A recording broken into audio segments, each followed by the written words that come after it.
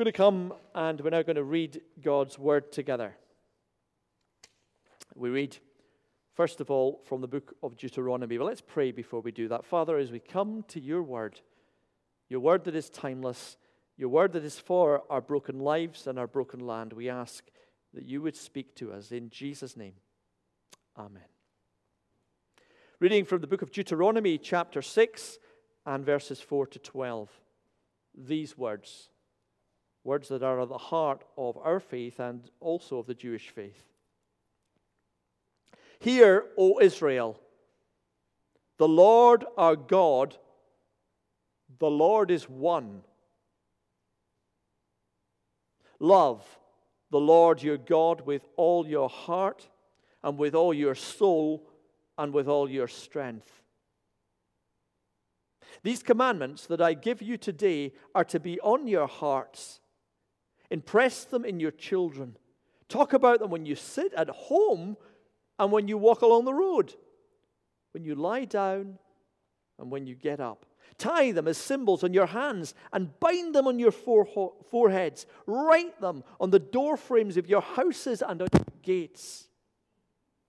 When the Lord brings you into the land he swore to our fathers, to Abraham and Isaac and Jacob to give you, a land with large flourishing cities that you did not build, houses filled with all kinds of good things that you did not provide, wells that you did not dig, and vineyards and olive groves that you did not plant. When you eat and be satisfied, be careful that you do not forget the Lord who brought you out of Egypt, out of the land of slavery. Amen. And then we read from Paul's letter to the Corinthians. We've been working through this. We're reading from chapter 8 this morning, and these words. Paul writes to the Corinthians, "Now about food that is sacrificed to idols. We know that all possess knowledge, but knowledge puffs up, while love builds up. Those who think they know something do not yet know as they ought to know. But whoever loves God is known by God. So then, about eating food sacrificed to idols, we know that an idol is nothing in all the world and that there is no God but one.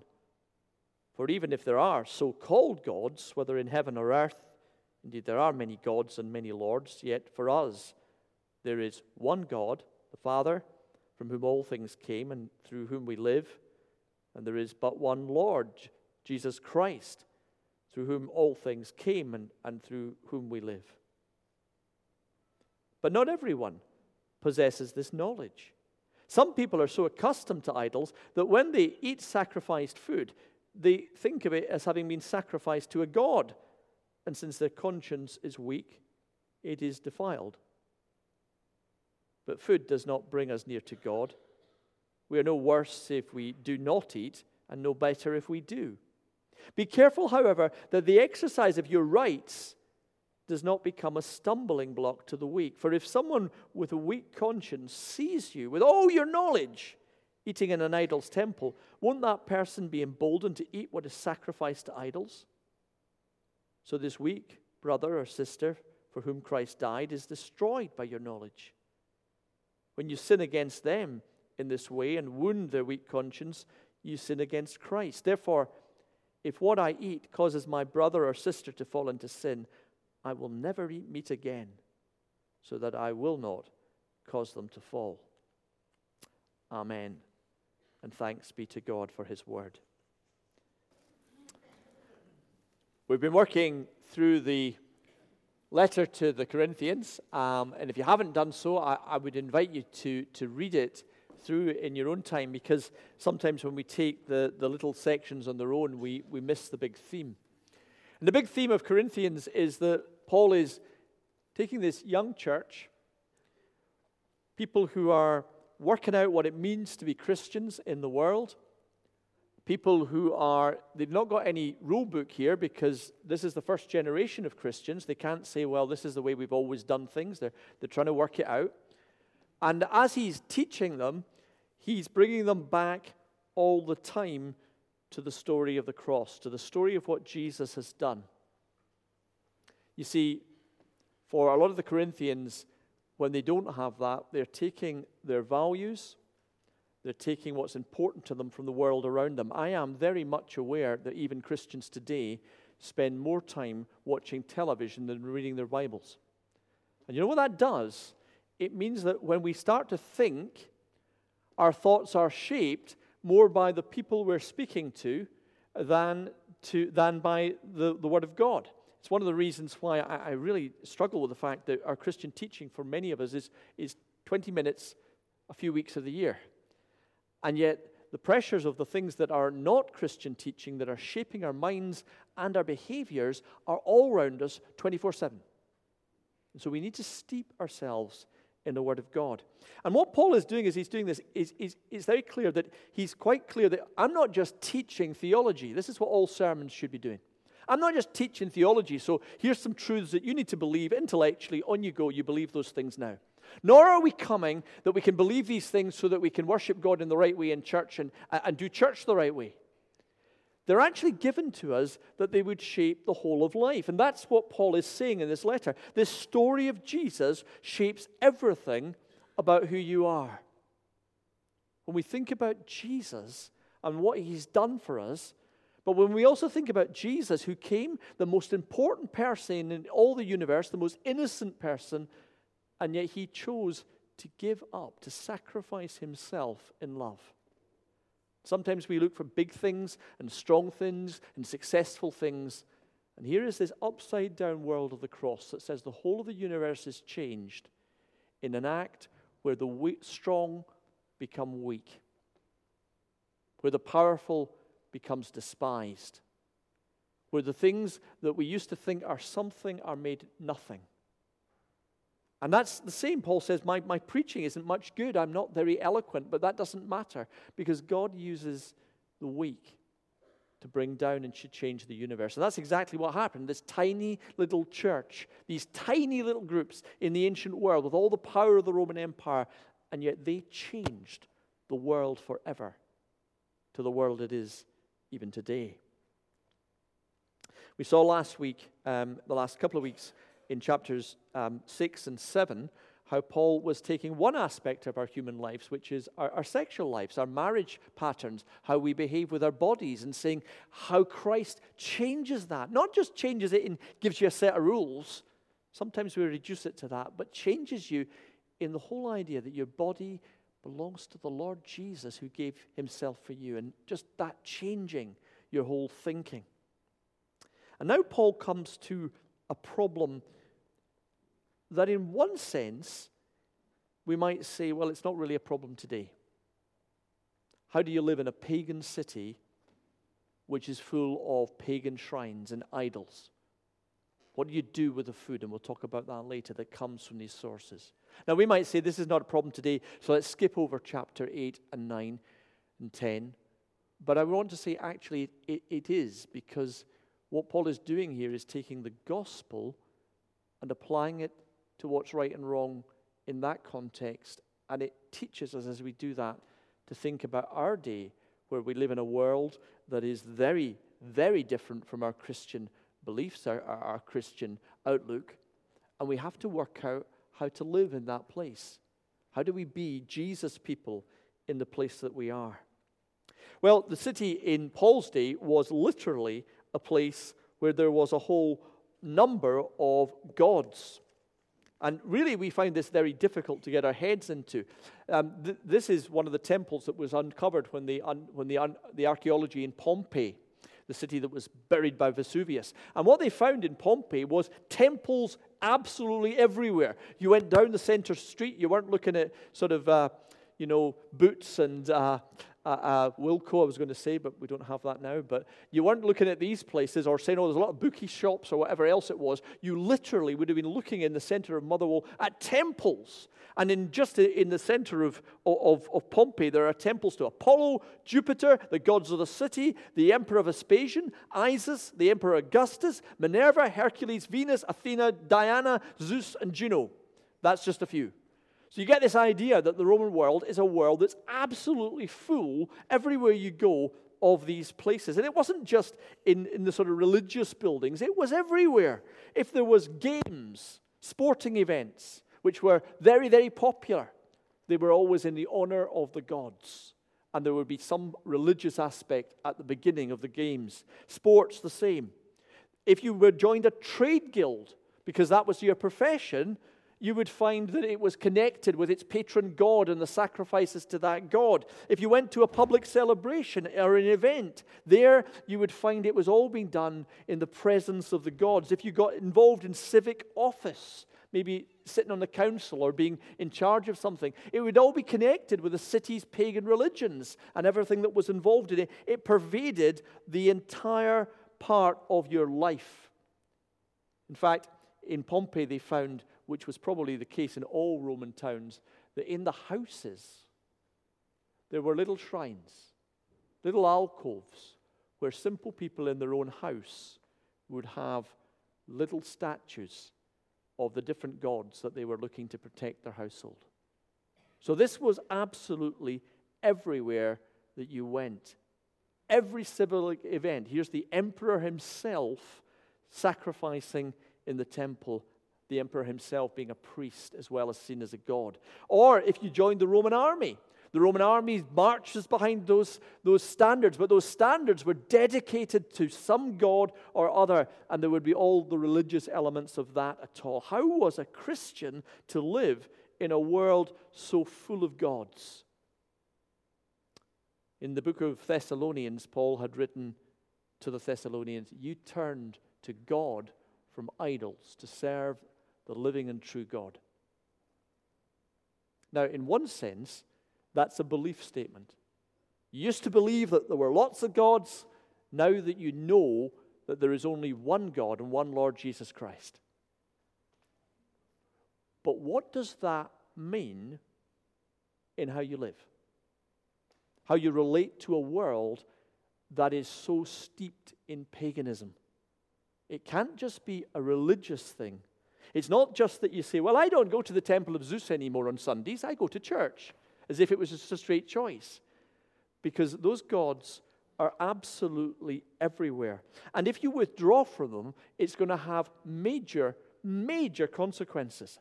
How are you going to carry out your business if the trade guild is associated with paganism?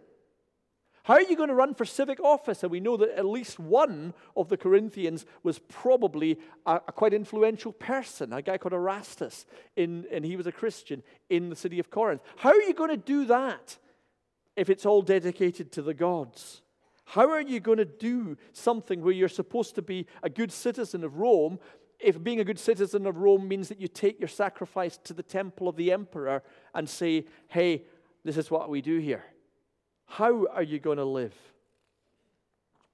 What does it mean to have the whole gospel for the whole of life? Remember last week I spoke about the hokey cokey. And we can do the one arm in, one arm out, one arm in, Sunday morning, shake it all about. But the final verse is the whole self in, the whole self out, the whole self in. Maybe don't shake it all about. But that whole idea. And that's really what so much of the Bible's about. How do you live the whole of your life? Deuteronomy that we read for the Jewish people starts off with a theological statement. Hear, O Israel, the Lord your God, the Lord is one. And then it says, love the Lord your God with all your heart, with all your soul, with all your strength. And he goes on to say that means keeping his commandments, but it means keeping his commandments with your children from when you get up to when you go to bed. You put them on your doorposts. You put them where you're working. And that's not just about sticking Bible verses everywhere. It's about that sense of this that we believe changing the whole of our lives. It's why to be a Jew wasn't just to be a religious Jew. It was going to be who you were. And Jews living in the ancient world, as in the world today, lived distinctively in so many ways because it was all of their life that was about that. Hearts and homes. And the Old Testament, if you read the book of Leviticus, it starts to touch on trade, on weights and measurements, on social justice, on the environment, on the whole of life. Now, for the Corinthians, there were some very practical problems. Let me show you just how deep it was when I put it this way. When the pagans took their animals to the temple and they had them sacrificed there, they weren't stupid. You know, a sheep or a goat or a cow that you've taken to the temple is actually quite valuable and it's full of meat, and you don't just want to hand it over, have a sacrifice, and then go home. That's really expensive. So what did they do? Well, they didn't just burn the thing up and then waste it. They cooked it in the temple. The temple functioned as an abattoir. Sliced the thing up, cooked the steaks, and there was lots of food there. And so the Romans would go up to the temple and they would eat in the temple. I was struck that in Glasgow there's a few church buildings that have become places that you go to eat. Mind you, this church building feeds you quite a lot of the time, and a lunch after church or whatever else it is. But that's what you went to the temple often to do. And in fact, almost in the ancient cities, all of the meat that was being prepared and cooked might be going through the temple. So here's the question. I'm a Christian. Is it all right if I go to the temple with my sheep and make my sacrifice to Zeus? Okay, probably not. But what if my family is having a special do and they've taken a sheep up and sacrificing and they're having a meal? Can I go? And it got worse than that, because what people did is they sent out invites. This is an invite that is sent out inviting folk to a social event. It says, Heracles asks you to dine in a room at the temple of Asclepius at the banquet of the Lord Serapis, that's a god, tomorrow at 11 o'clock. Please come. You know, I know Christian families have often had issues with what do we do if the kids are invited to a party on a Sunday morning? Can they go? Can they not go?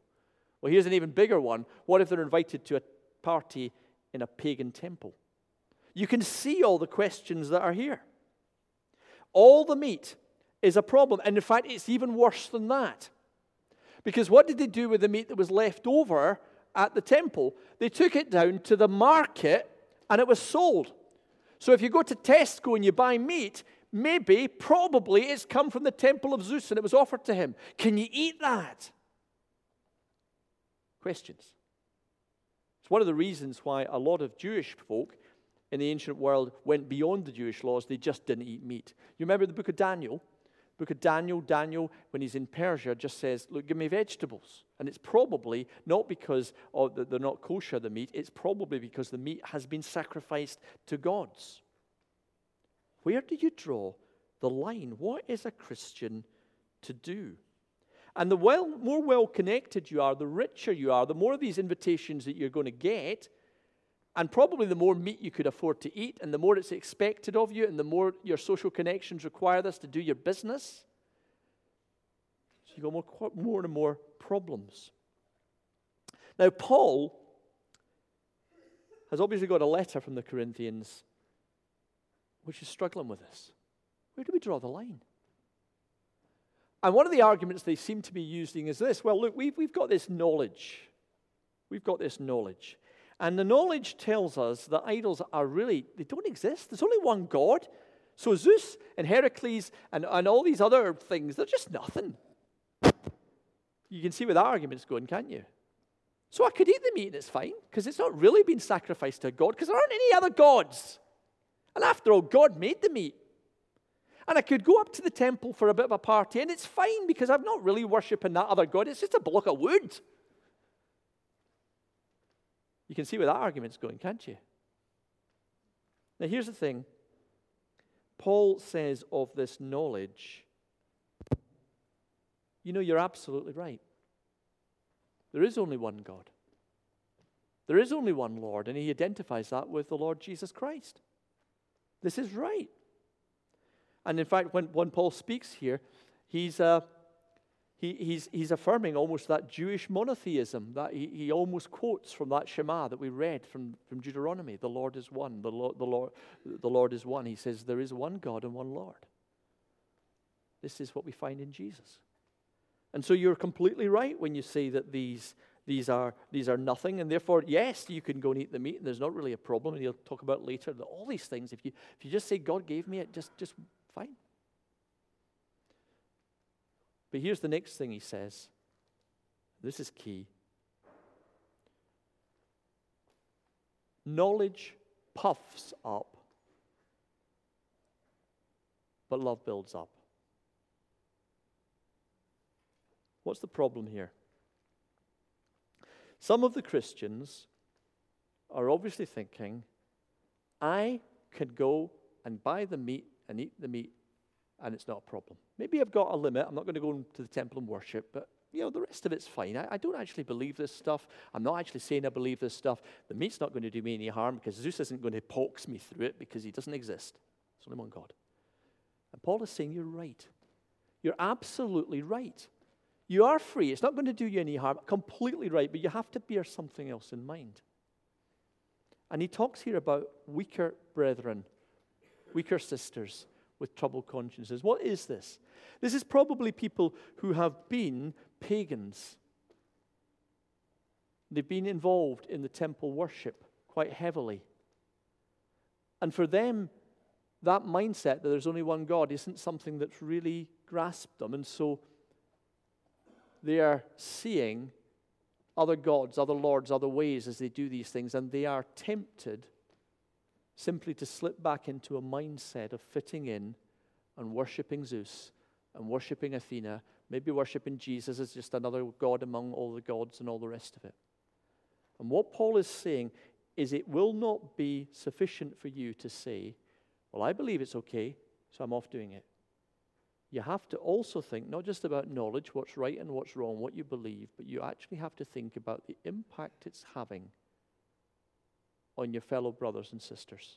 I mean, we might take an obvious example that you might well say, I'm free to drink alcohol. I haven't got a problem with that. Christians can drink alcohol. But if you were with a group of people where that was going to be a real problem for somebody, what should you do? Should you say, well, I'm free to drink alcohol? That's fine. Of course not. Wouldn't be loving, would it? You might well lead somebody who struggles with that into a place that is not healthy. And so this is what Paul is saying here. Yeah, you can have knowledge, but do you have love? And we can all think of examples of that with Christians and sometimes ourselves, where people are having an argument and they're saying all the right things and all the theology in the world, and they're right. But how are they saying it? And are they looking around? And what's the impact that that's having on other people? We speak the truth, but what does Paul say elsewhere? We speak the truth. The Ephesians this comes from. We speak the truth in love. In love. That must be part of how we look at things as we work out what we are to do.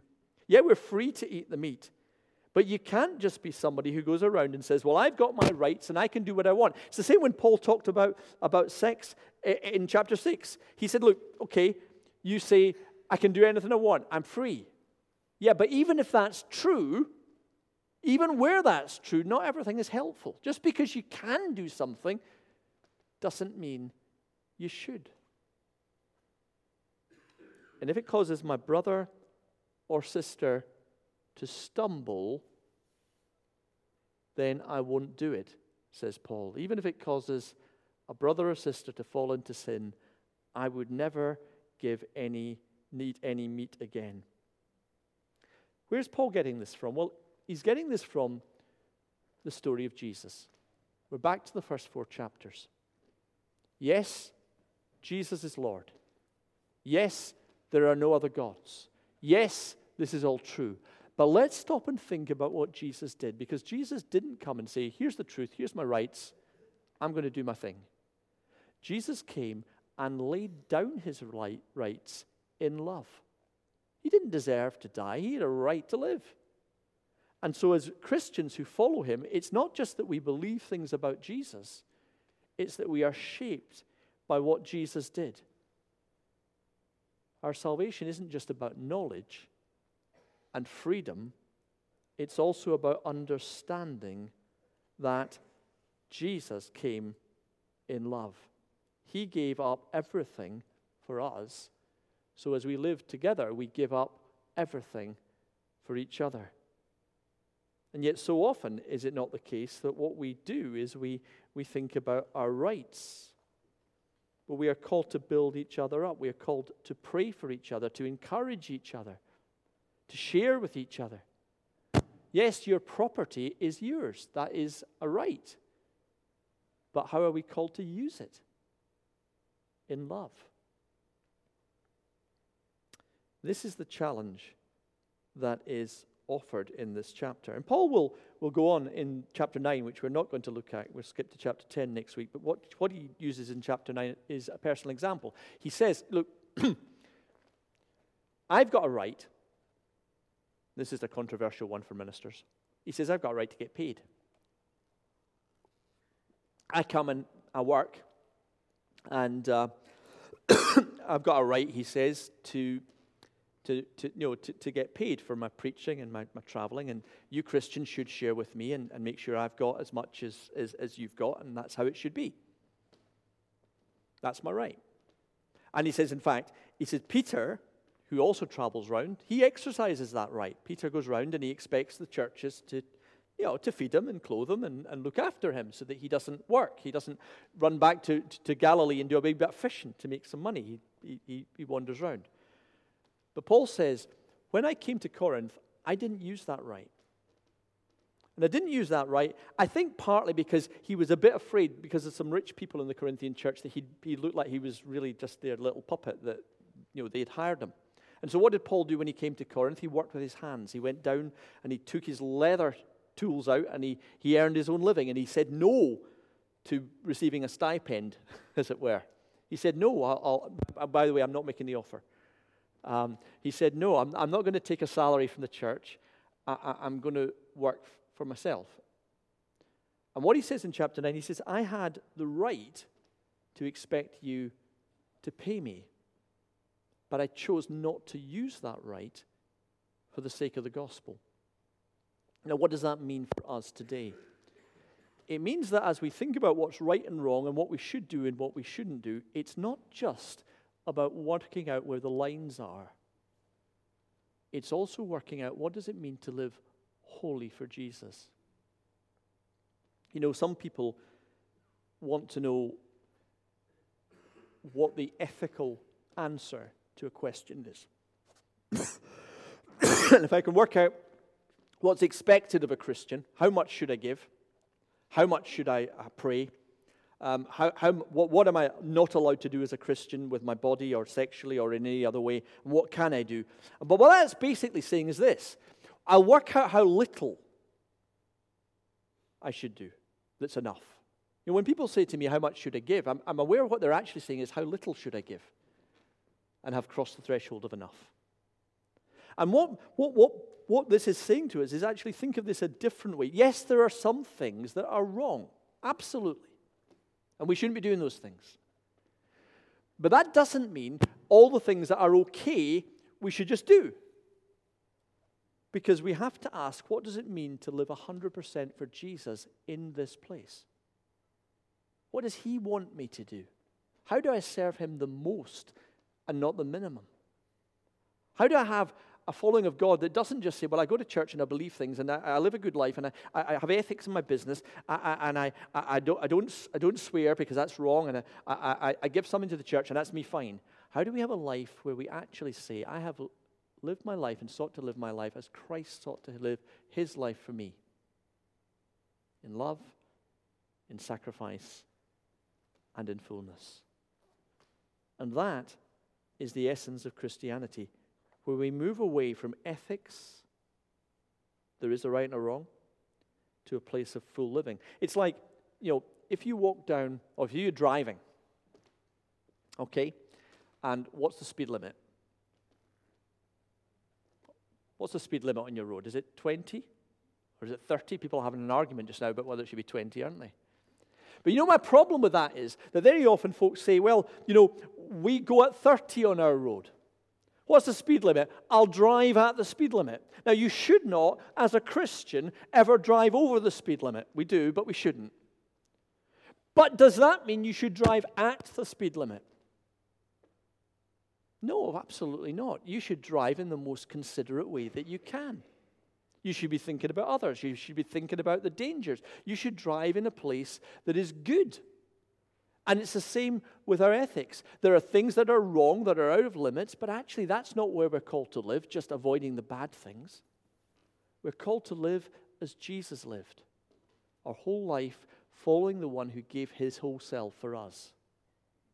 And that is Christian living, 24/7, in all of life, in all of the time. And as I said before, the wonderful thing is that as we follow the one who gave his whole life for us at the cross, we're aware we don't live up to that, but that's all right as well, because we come to the cross. And what is the cross?